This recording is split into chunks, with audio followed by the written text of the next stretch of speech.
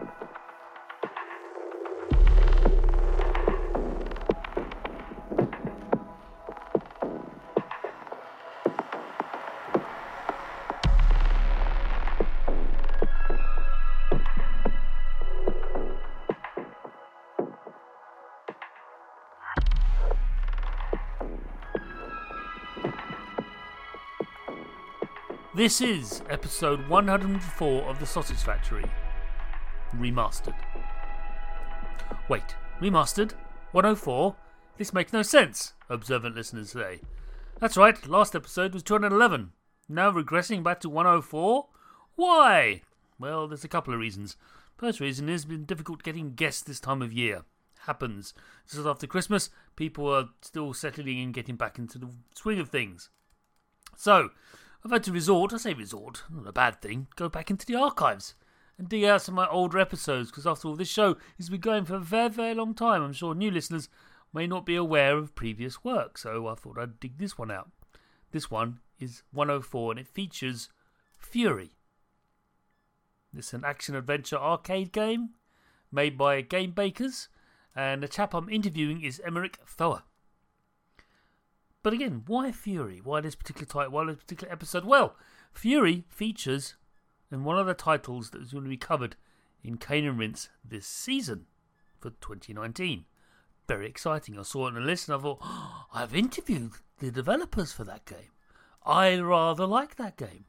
So let's just bring a reprise, if you will, or a remaster of the episode I did back in November 2016. So, as we all know, Cane and Rinse does some fantastic podcasts, and it's going to do another whole bunch of podcasts this year. As alongside it, we have Sound of Play that comes out every Wednesday, and of course, The Sausage Factory you listen to now every Friday. If you find out more about those podcasts and archives, and also a lively forum, I know, a forum that's still alive in this day and age, who'd have thunk it, you can pop over to there at caneandrinse.com. Also, we've just started streaming. I know, Cane and Rinse has finally found the land of streaming.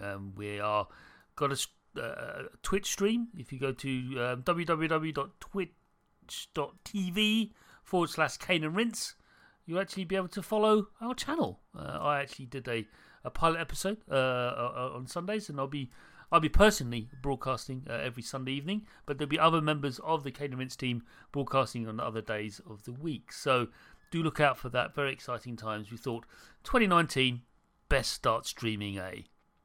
Now, if you really like our output, I know I do, I'd say that, wouldn't I?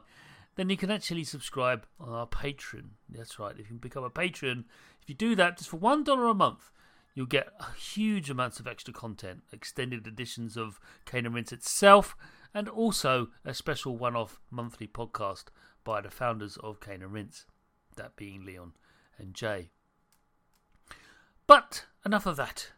Let's move on to my past self, where I chat to Emeric Thoa of Game Bakers about the excellent Fury. Emeric, who are you and what do you do? So, I'm Emeric Thoa, and I'm the creative director at the Game Bakers. Well, that was the first question. Nice, easily done. So you actually founded the Game Bakers, which is a fantastic name for a developer. Thank you. That's really good. Is that how it works? You go into a microwave oven and come up with an idea and pop it in there and out it pops. Yeah, that was the concept of we are very much into cooking with Audrey, the other founder of the studio, and we wanted to make games like we make food, with love, and to put it in the oven and to take it out and serve it to gamers hot and crispy. So that was a good analogy for us. Cool. So you hinted there about your origins. So how did you make your start making video games?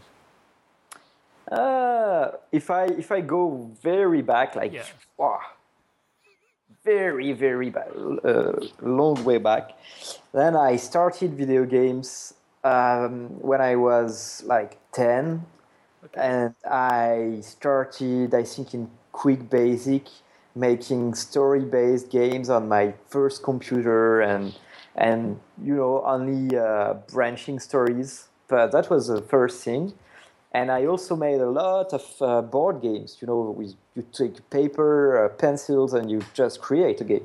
And that's still something that I recommend a lot to students who are wannabe game designers, but not, programmers or artists, or they can't do that yet, but they can still take a pencil and make a board game. So I started there, but then, I learned a little bit of programming after high school, and then I started a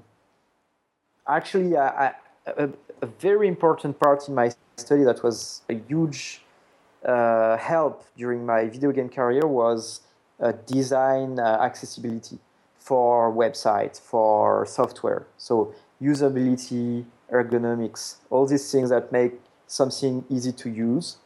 That was a big part of my studies, and that's the thing that made me work at Ubisoft. I worked at what we call the playtest lab, where you recruit actual gamers, so people who buy games and play them and are not professionals of video game, and you watch them play your work in progress game. And by watching what they do, where they don't understand, where they fail because it's too hard, where they are bored because it's too easy, you take notes and you improve the game. And you do that over and over and over 10, 20 times for one game. And that's where I started doing that at Ubisoft. Right. And I think it's popping out, that kind of origins of working at Ubisoft there, it's popping out of Fury in aspects there. Like, Fury feels like it's been carefully nurtured into being. Like, I'd like to think most games are, but it reeks of it. It definitely has been baked. Yeah. And it's actually the good. I think it has two influences. One is this background in usability. Yeah. So it's try to design with simplicity in mind. Like, one of the biggest guidelines I had from day one was no more than 4 buttons. And each time we wanted to add something that would make the game better for us because we know it, but not for someone who would need to pick it up and play. I was saying, no, let's stick to 4 buttons. And that was a very strong guideline. So that was one part of what makes Fury. But another part is a very personal one. So the baker that wants to create something personal, and the other very strong guideline was make something that will not please everyone, but really delight a few. Right. So that was the two major guidelines. Ooh. Well, we'll come on to that in the second half. Sure. Sometimes happens. We stray into the game we want to talk about, but let's just keep on digging away at yourself, sir. So, you obviously moved on from Ubisoft. And when did you leave there? I stayed from 2004 until 2010, so 6 years and a half. Okay. And that was a great experience. I'm very grateful to what I've learned in Ubisoft, what was people I met in Ubisoft, the opportunities Ubisoft gave me. I had a very nice career there, and it's a company where I feel if you do your best, you are rewarded. At least that was the case for me, and I've seen that happen to other people. So that was a very good and a good experience, and also an experience where I learned a lot. And I left because I had this desire of having my own team, my own projects, my own schedule for a long time, and because I'm a total control freak. So that was a very strong need for me. And also I wanted to make games that were done faster, meaning 1 year, 2 years, but not 4 or 5. And also games that were made in smaller teams, meaning 20 max, 20, 25, not 200, 300 people.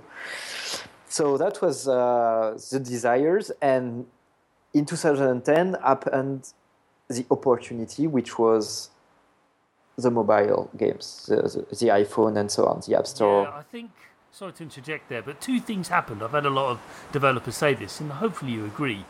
Two things happened. I think Xbox Live and self-publishing of games. Like, what are you doing? What's this? Like, well, you can make games and publish them yourself, but that's heresy. No, it's not. And then the second thing was definitely mobile games, iOS and Android. They just suddenly became, it lowered the barrier of entry to actually make and produce and more or less, well, more to the point, publish one's own games. Is that right?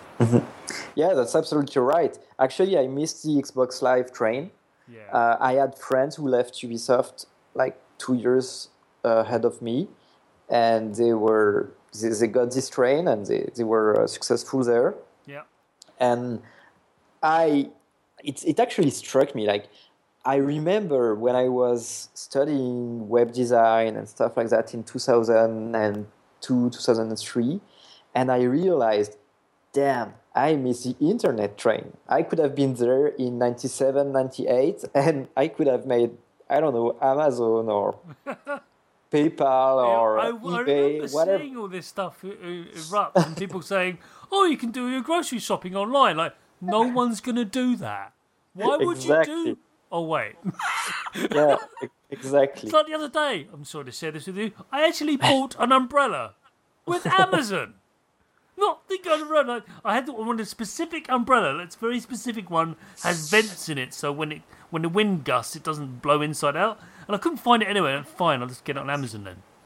It's like, it's ridiculous. But yeah, it just look back on those times like, if only I had known. But neither of us really did. We just lived it. Yeah. So this happened, and then Xbox Live happened. Yeah. I missed that train again. Yeah. And when I saw the iPhone and stuff happen, I was like, that's my train. I'm taking this one. I'm taking this one. And probably guys right now are jumping into the VR train. I don't know where it will lead, but that's another train that feels a bit shaky to me. But maybe I will sound like a total moron in 5 years. But yeah, I just think it's expensive. That train ticket, that particular ticket, is really pricey. So exactly. That's what bothers me. Although I have pre-ordered the PlayStation one. That's the least expensive. So anyway. So yeah, we decided, okay, we can make a game, we can be a small team, we can publish it, and it can be for a budget of 100,000 or 200,000 euros. Right. So something that somehow we can manage to fund somehow. Like, it's not 10 millions, it's not 20 millions, and it's not 50 millions.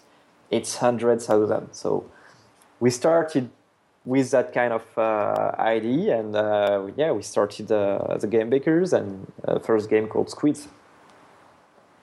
Okay. So this brings you up to the current state. Launching Fury, which we'll talk about later on in the show. So, as a creator, then you've been creating games for quite some time now. What do you think you find has influenced you the most? What's the thing you find yourself orbiting constantly throughout your career, whether you like it or not? That's a very, very good question. I think, well, if I'm totally honest, Yeah. I hate to say that, but the things that make me take decisions on what game I will make are the memories of game I loved. So when I was a kid. So that's really like that. That's the most basic and obvious and probably stupid things to say for a designer who is aware of what a designer needs to be. Yeah. But still, that's what it is. I mean, I've answered this question of over 100 developers now, obviously, because it's 104th episode after all, and I had various answers. Some of it ranges from my pet dog, I'm not joking, through to the universe itself. Like, I'm inspired by reality and things. Well, that's awesome too. But definitely, we both have experience of first experiencing games of whatever form, whether it's a board game or a video game or something. And I think that lingers with us longer than we'd like to admit. Yeah, and if I need to shape it better, I would be my first inspiration is the teenager inside me. Right. So that's something that is still very, very strong in my art and my mind, and it needs to express itself. It's like, hey, I'm still there. Yeah. And when I open the doors, I make a new game. Yeah. And that's what happens. But after that, I have my brain, my trained and very experienced, like 12 years of experience so you've got brain. Your wisdom, Yeah, your my skills, wisdom. Yeah. and your intellect and that sort of stuff. I'm not talking about wisdom as a stat, as wisdom as your maturity. You are no longer 14-year-old Emeric. You're where you are now, and it's really interesting. That is interesting to. You do hear people go, "Why don't you just grow up?" I'm like, yeah, no. Yeah, exactly. Where are you coming from that? Why would I? Why you do? I do. I'm sure you encountered it a lot as well. The fact that you're still playing games. I say still. What's wrong with playing games? Nothing. Everything in moderation, etc., etc., etc. It's just another thing. It's another form of entertainment. But let's not go down that road. But yeah, so you're inspired by your teenage self, which is brilliant. Inspired by that, and refined by my wisdom, as you say, and experience. Who says, okay, over the years, I have acquired some knowledge and some values, and I value this kind of design. I think this choice that is hard needs to be made in order to make a better game.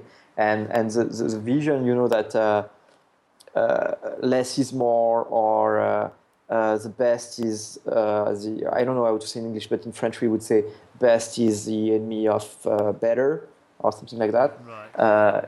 Which means when you want to really make the best thing, usually it just deserves the end goal. The end justifies the means. Oh, I see. Yeah. No, not like that. But if you try to make something the best possible, you waste some effort. And if you just try to make something good, it would have been better than trying to make something the best of everything. Because your means are limited, especially as a small indie studios like we are. You can't make Metal Gear Solid 5 or GTA 5. So trying is the worst thing you could do. You need to be realistic about what you can do and make the best thing that you can with this in mind. If you just forget about that, then you are going straight into a wall. So I try to look at my teenager dreams, focus on what's really important, and try to make it as good as I can. Yeah.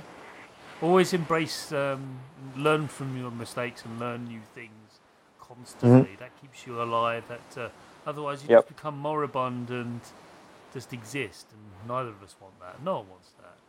And that's why I sort of bristle when people say, "Why don't you just grow up?" Like, sorry, I'd rather not. No, that's kind of dull. So, next question then. This show is a bit like a video game, and then it gets harder as it goes on. Next question is: who do you most admire in the industry, and why? As it goes to develop. Well, that's an easy one. Is it? Oh, good. Some people go, "I can't answer this." Yeah. Go on. That's an easy one because I have a lot of mentors. I am very into Japanese culture, and I am a very fan of the Japanese, the samurai way. So I have my mentors, and I have my archimedes, and that kind of guides me. So the mentors, they are all Japanese, like almost all Japanese, but it's very easy. Like Shinji Mikami, who made Resident Evil and Resident Evil 1, 2, Resident Evil 4, who made Vanquish, who made God Hand, who made... he was a producer actually on Phoenix Wright, and he made so many great decisions, and he has such a good feeling for cool arcade character controls.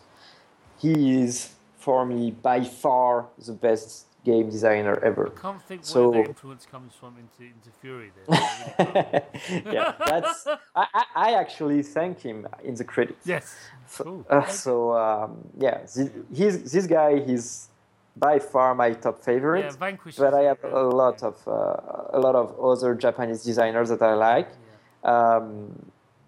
I would say I actually thank the guy I think was behind the Punch-Out series at Nintendo, Genyo Takeda. I'm not sure it's him. I dig it up, but I think it's him. Sadly, it shouldn't be, but it is. Yeah. They don't reward much their guys except Shigeru Miyamoto, but So this guy, he was very inspired when he made Punch-Out because it's simple and so good.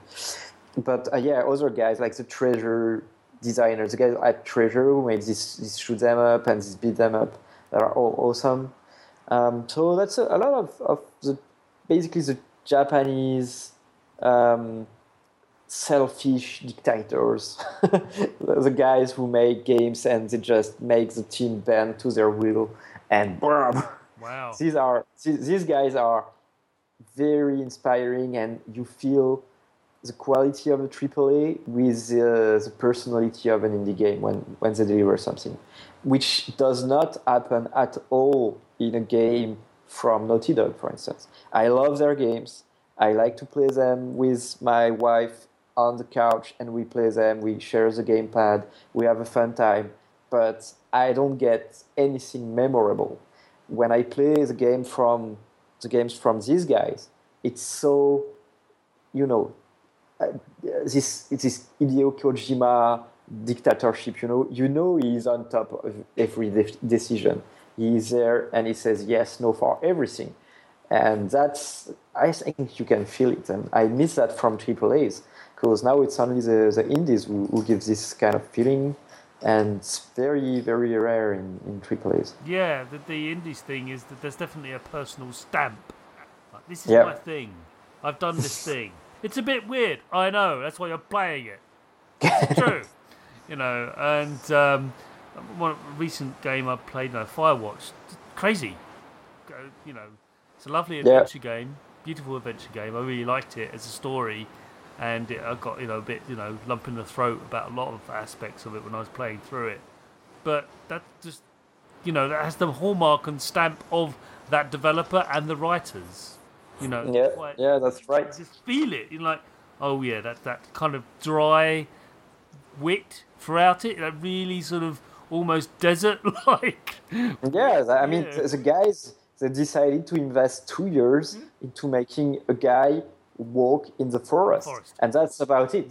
That's what there is in the game. But still, it's a great experience for many reasons. And the writing is awesome and everything. But betting on that 2 years ago, I mean, when the result is there, you say, "Oh yes, okay, that of course." I mean, it's a great story, and you walk in the forest, and what other game can you do that? But well, that was pretty ballsy, I think. And similarly, that game company with Journey. So if I had to quote one designer that's not Japanese and who is making things that I could not ever make, it's the guys from that game company and probably Genovation. I don't know exactly who was behind Journey exactly, but that was crazy. It's terrible. It took a toll on the studio, didn't it? Because apparently, after its creation, its creators just couldn't do it anymore. They couldn't work together. Yeah, I know. That's sad, but I'm sure the guys who had the person who had the vision, because what I read was they had a bit of distrust in the vision during the development, and that created problems, and in the end they split up. But the guy who was in the meeting room and who said, because I'm convinced people from the team told him, "Oh, we need to add, I don't know, a button to throw a punch, or we need to add tutorials because people don't know where to go, or I don't know. These things must have happened, and just go into the same tropes, listening to people, actually listening to others. Like, oh no, you got to have a score. What? Exactly. And there was one guy in the room who was constantly saying, "We're gonna walk in the desert, and that's it. And you're gonna have a button that makes a sound, and you're not gonna be able to speak to your teammates. And also, that you have a scarf that grows length. Why? Yeah, because it's windy and it looks awesome. This is rubbish. And just storm out, It's just, but it's just... So this I really admire. I think it's something that cannot be it's like Shadow of the Colossus. It's done. Yeah. Let's not go there anymore. It's perfect. Yeah. It's not perfect at all, but it's better than perfect because of the flaws. Let's leave it here and make something different. And the communication is just like the single note. Dung, dung, like that's great. That's just like, and you would have, you couldn't be a jerk in that game. You just couldn't. No matter how. No. You couldn't do it. You couldn't do it. At least in that. I must say that I had the perfect experience on Journey. Like, I came back from work. It was 11 p.m. Started the console. I was, okay, let's try 15 minutes. I'll play. I see this. I didn't know about the network thing. So I was like, oh, what's this AI? He's doing stupid jumps everywhere. What's happening? And then I understand it's a player. I'm like, wow, that's so cool. And then, honestly, we do the full thing together from the moment we met until the end, and on the same camera. Like, we didn't split. It was incredible. And he just had that connection with... So it could have been anyone. It could have been some 60-year-old grandmother or something. It could have been anyone. But you did it. Yeah. And I stayed like 2 hours. I was supposed to go to bed like in 15 minutes, and I stayed 2 hours and a half awake just because this was really incredible. So that was the best Journey experience, and one of my best gaming experience for sure. Yeah, it's up there with mine. It also had a bit of a lump in the throat towards the end when it was telling how the story of that game is extraordinary. So my last question in the first half, and it's my favourite question because it gives me an inclination, and first of all, it demonstrates that you're not living in a bubble, and second of all, it also gives you a hint of what you're working on next. It doesn't, but I like to think it does. The question is, what are you playing right now, apart from Fury? Well, that's also a very easy one. I'll be very ashamed, but not ashamed at the same time. I am replaying Valkyria Chronicles on PS4. Like it launched. Version, yeah? Yeah, it's a remastered. Remastered. I don't see any difference from the PS3. For me, it's exactly the same, but it's still very, very good. Like it's a game that, like the story is cheesy, the direction is cheap, everything is full of this. Okay, let's put our effort where it matters thing, and the characters are incredible. I want to spend my time with them. I want to teleport into their world. I have so much fun with the tactical gameplay. It's very well balanced contrarily of the Valkyria Chronicles 2 and 3 on PSP are way too easy. This one is like tactical, you need to make good decisions. And it's just, I like so much to turn on the PS4 very late after I'm completely tired and just dive into their world. And that's, yeah, I don't know. I turned it on yesterday night and the music started and I had goosebumps, you know. So that's this kind of game. That's one then already by default. Yeah, excellent. Yeah, I mean. So that's what I'm playing at the moment. Cool. But, so that is a great answer. And again, absolutely nothing to do with what you're working on. I have found very strange answers like, oh yeah, I'm playing FIFA. Okay.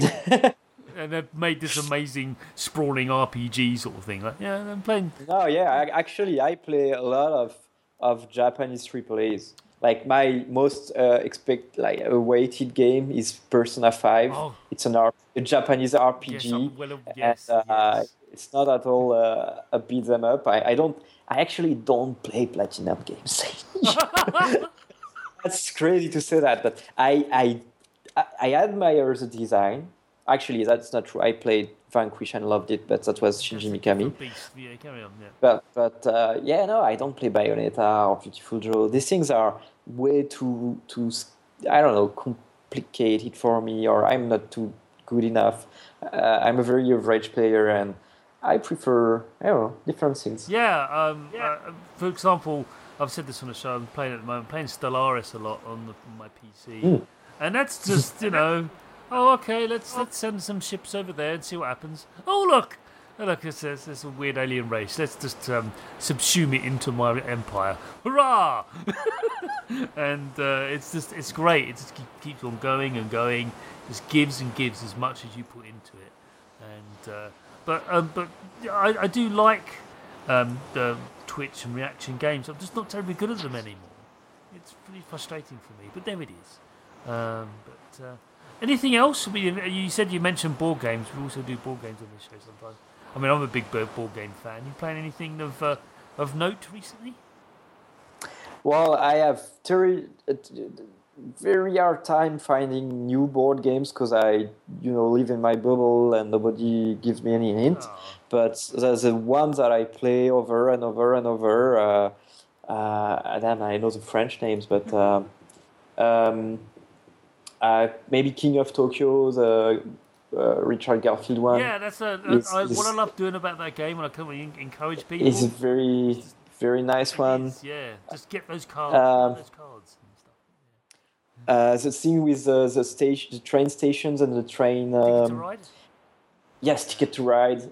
Incredible because it's so accessible. Yes. I can play with my sisters, my mother, and my hardcore board game fan, and we are all having fun. Yeah. So that's just great when I can, make people I like gather around the game. Yeah. That's not every day that I can do that. I cannot do that with Fury at all. No. Trying to play like Terra Mystica with like new players. Like, what are you doing? This is just evil. Don't do this. But okay, this is a worker placement game with different. I'm sorry, I've lost you already, haven't I? So yeah, that's right. I know what it is. Yeah. One game I would give you a hint on is look out for. It's come out recently called Kodinka, Codinca. It's a beautiful game. Lasts about half an hour. It's in a tiny little box, and it takes up to 4 players. It's basically a 4x4 grid of little plastic tiles. Very, very big, very firm, very, very, very tactile, very pleasing to touch. And what you have to do is you have a set of 4 cards, and you play these 4 cards have patterns on them, and you have to actually recreate those patterns using the tiles. It's just brilliant. and it's really aggressive, but it's just really quick and very easy to pick up, and highly. I will for sure try to see So that. highly recommend it. So that's the end of the first half. See, wasn't that painful? Well done. No, that was okay. Right. Okay. And now we got into the second half where things get really interesting, where we talk about Fury.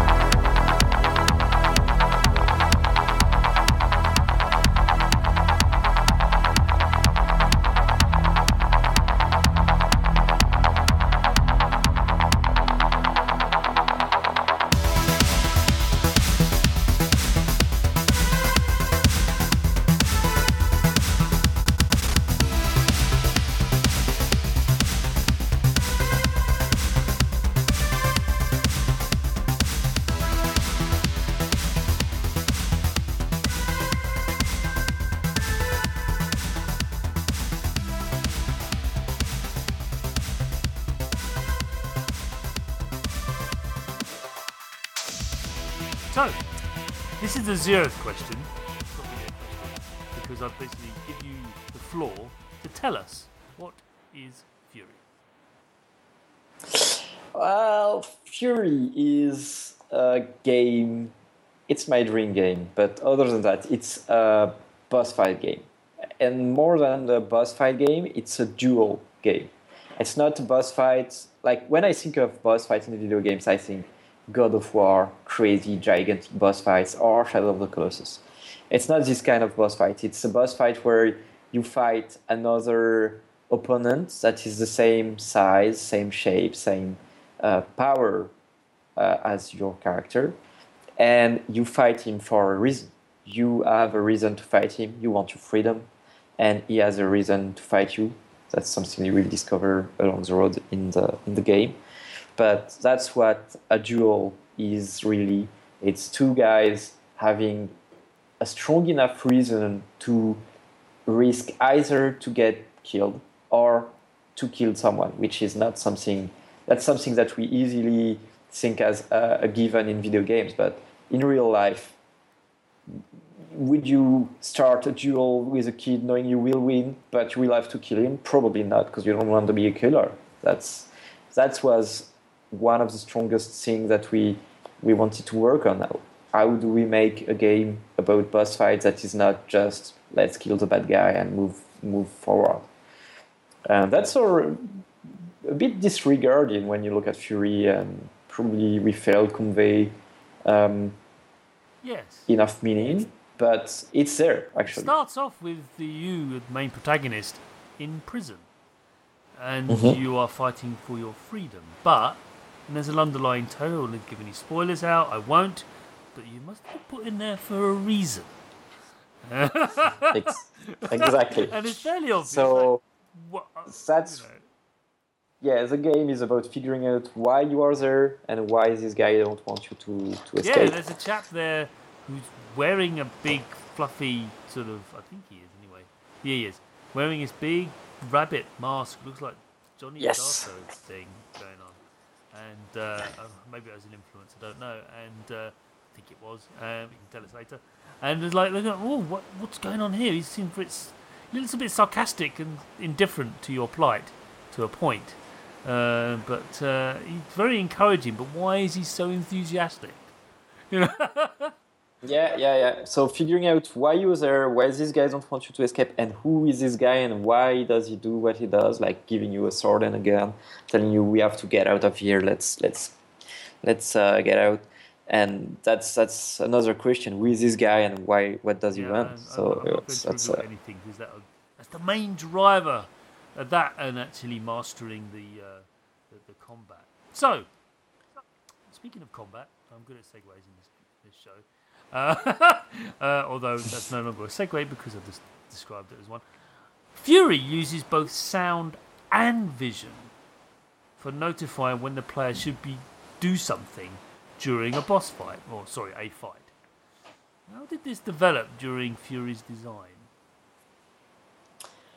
That was like I explained that I was working in usability, and I had a lot of design. I don't know, experience in simplicity and stuff like that.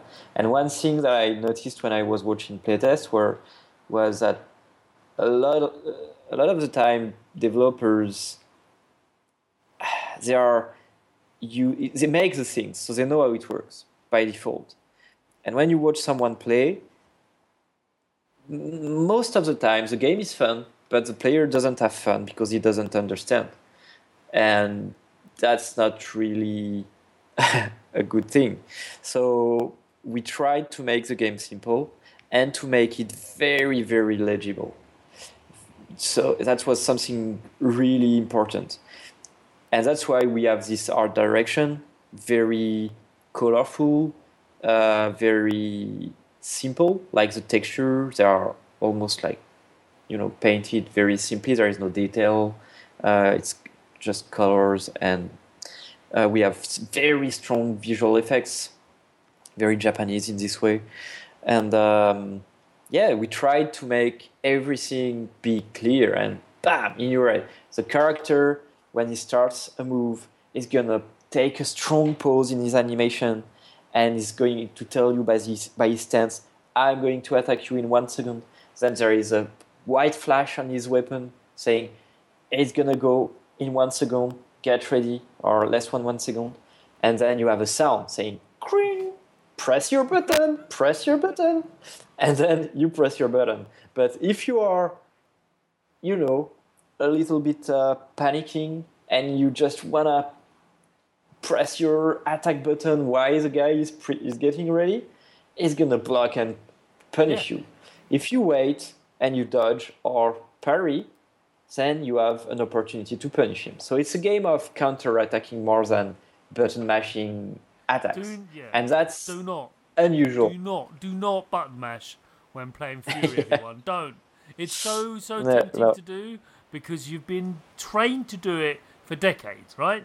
You see this kind of third-person action game, and if you haven't encountered other certain harder games with the initials D and S, you will proceed to button mash. I'm not going to mention that game's name. I'm not going to do it. I'm sick of it. Which were actually not at all an inspiration. I respect them a lot. I love Bloodborne, but Fury was already designed when I played Bloodborne, which I love, and I didn't play the Souls game, so it was not at all like there are similarities, but it's a pure coincidence. I didn't want to dilute this conversation like that. I didn't want to it's citing that game. Everyone knows what I'm talking about, and I just want to focus on Fury because it is its own thing. Sure. And it deserves its place on a pedestal. So let's just focus on that. But no, what really shook me about the game is the audio. Yes, the visuals are amazing and the animation's beautiful. We're going to talk about that later on. But it's the audio. It's just like, and it's split timing. Like, it's just, do you hear that? Do you hear that? Now punch him. Now punch him. You know, or slash or whatever. Not you gotta be completely drawn into it. You've got to read it. You've got to read their attacks and read their abilities. And actually, there's a fun story that happened 1 hour ago before this discussion. Was that our combat designer Benjamin, the one who's playing the best the game at the moment. He just beat one of the hardest fight blindfolded, because it's summer games done quick, and you see speedrunners doing blindfolded things right now, and we were like, wow, we should so much do that with Fury, and he just did it, and I would not be able to do that, but he did it because of the sound design, of course, because he's not, I don't know, a god or a genius. He just listened to the sound and parried, counterattack, dodged, parried, counterattack, dodged, and that works. All credit to your team on that. It's just, I haven't seen that in a long time. It happens in a couple of games, but this was quite exceptional. So I'm going to ask about the actual battles. My notes say boss battles. I shouldn't say, because the game, the Fury, is a series of battles with very tough opponents, each one different to the other. But it's one of the things about boss battles is that they can be difficult to keep interest for the player. How do you, because there is a risk of you just simply responding to patterns over and over again. Mm-hmm. How do you believe Fury overcomes this problem? I know the answer to this, but I want you to hear it from you. Well, the thing is, okay, when you make, I don't know, an action adventure game, you have your vision, and you want to make gameplay features that you're going to use during the game, and what you want to do is reuse a lot of the features. You want to have a feature, then, like, say, feature A, and use it in A1, A2, A3 situations that are slightly different, but still using feature A. And then you want to use the A thing in the first levels, and then the A thing in the last levels, and make the most out of one feature. And for Fury, we decided to go the complete opposite. Not the complete, like, we have a core gameplay. Okay, you have patterns, like shoot patterns and combat patterns, but most of the characters, they are visually unique in a unique environment that only is used once, with unique features for their arena, with unique attacks and unique patterns and unique music and unique sound effects for some of them. And everything is kind of unique. So it was a lot of effort and production time and money put into making all of them unique, and not feel like, oh, okay, that's the same thing I did, but with more damage or more hit points. Yeah. So that was a lot of a big reason why the game doesn't feel repetitive. And after that, it's all finding the tiny little design tweaks that make this pattern feel different. So the rhythm, the pace of each fight, do they try to get close to you? Do they try to shoot you from far away? Do they try to just swarm you with bullets, or are they like chirurgical in their patterns, and you need to be very, very fast in parrying or dodging? That's all the little tiny difference that makes you feel something different. But most of all, I think they're all very different in every sense. Yeah, definitely the sense of accomplishment when taking one of them down is exceptionally high.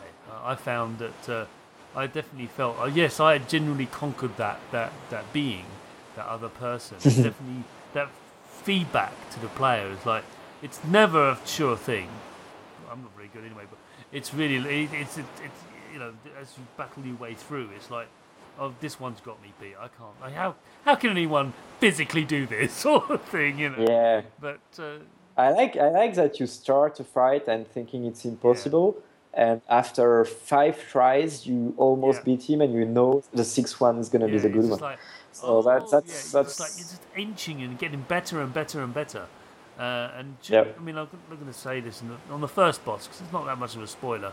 The first boss, there's some wonderful bullet hell stuff going on. I wasn't expecting it at all, where, I'm a big fan of the old, R-Type games of old, and to see that those bullets come out from wasn't expecting it at all. So that was quite striking to see that. There's definitely an influence from those lefty, righty, uppy, downy shooters of old, like Xevious and less Xevious. Well, no, there was Xevious had some bullets in it, but more like Karugo and stuff like that.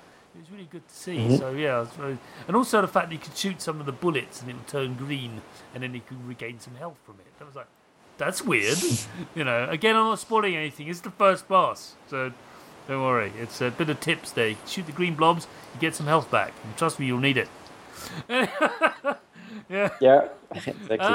So we talked about the visual style, but I want to tease this more out of you.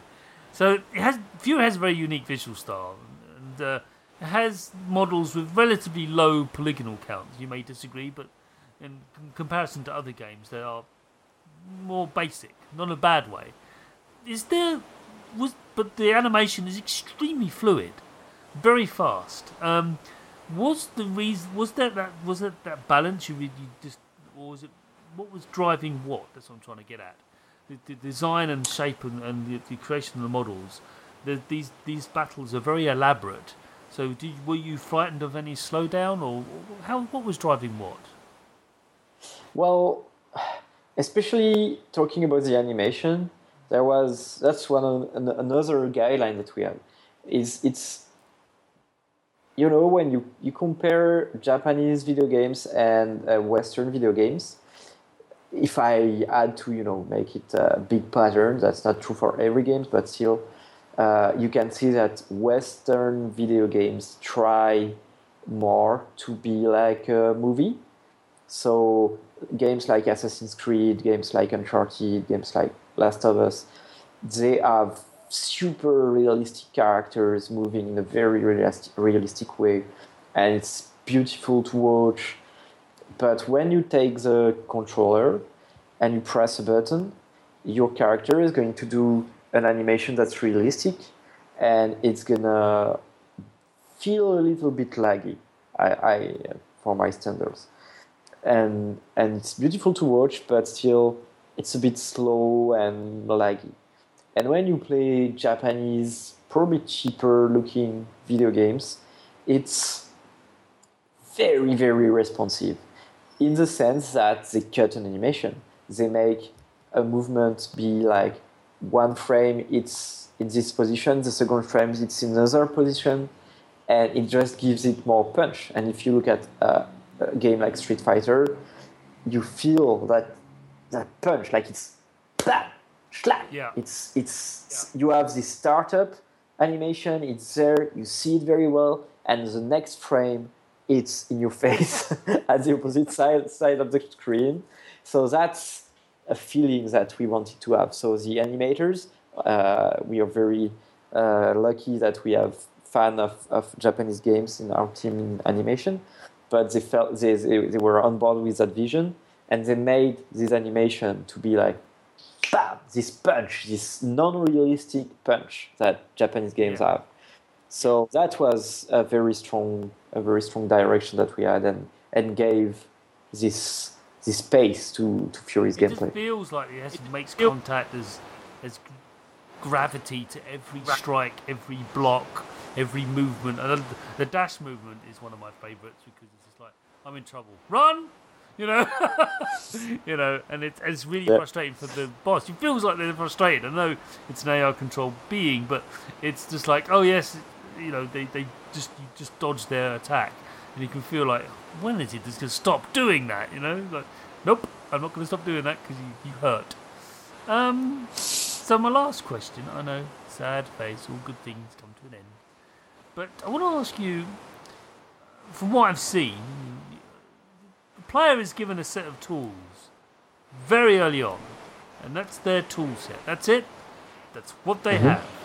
That's what they're going to use for the perpetuity throughout the entire experience of the game. So it's, rather than letting them expand their abilities and getting stronger and stronger and that sort of thing, no, that's it. But this is what you got. Why? Why did you do that? Why did you not do the more, I hate to use the word, traditional, oh look, now you can punch just a little bit harder, or here you can do a flying somersault kick and things. Why did you just go, here's the stuff you can do, and knock yourself out? Well, That's an excellent question. I think there are two reasons that are very important, both of them. The first one is um, in the very first presentation of the project, there is this slide where I define the vision and the philosophy for the project. And one was, okay, AAA games. They make a great sandbox. They have multiplayer. They have experience points. They upgrade their weapons and whatever.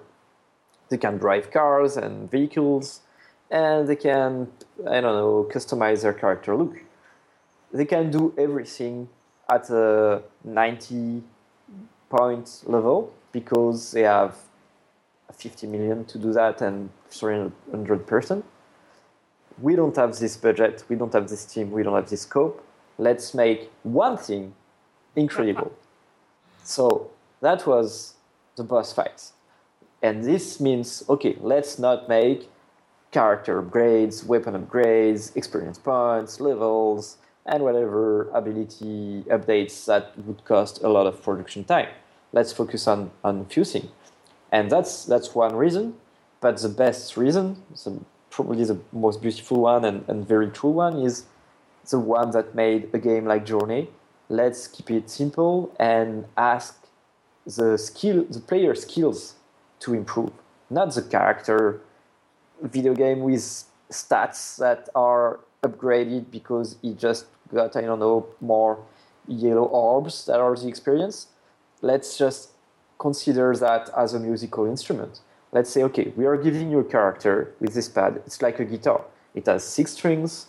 You're not going to add a 7th one, an 8th one. You're going to have to practice a song. First one is the first boss. Let's practice it.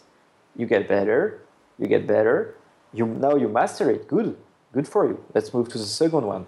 And you move boss by boss, exactly like it's scores, partitions of music.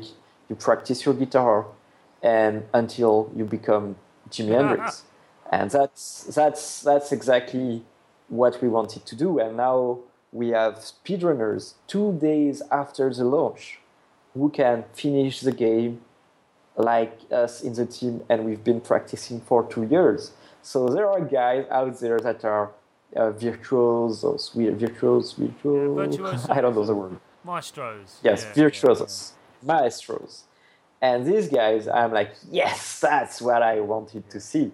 Because the difference between a player who starts and a player who's trained is incredible. And I think that's better than saying, you've spent more time and you've got more experience points. I mean, I love RPGs. I'm a big fan. It's a different beast, though, isn't it? I mean, that's But it's not the experience points and the upgrades that I love in RPGs. What I love is a good story, tactical choice, characters that I fell in love with, and that's these things.